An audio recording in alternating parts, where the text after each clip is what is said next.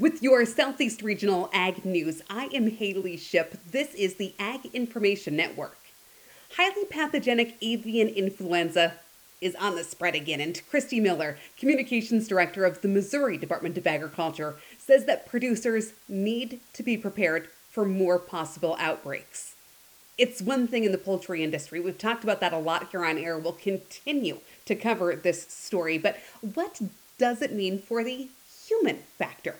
Well, according to the Center for Disease Control and Prevention, while the risk of humans contracting HPAI is low, it is still a possibility. Miller says that there are some easy ways to avoid getting sick. The key here is that people who are with their poultry, whether they're commercial or yard, it's important for them to keep themselves safe too. This is the case always, whether there's high paths running through the country or not. Just to be sanitary and to be safe. When you come in from working with your animals, wash your hands well. Take care of your equipment. Keep your equipment washed up. And just things of that nature. Just regular things that are just smart practice for all kinds of diseases that can pass from animals to humans. As a reminder, it is safe to eat properly handled and cooked poultry and poultry products in the United States. The proper handling and cooking of poultry and eggs to an internal temperature of 165 degrees Fahrenheit kills bacteria and viruses, including bird flu viruses.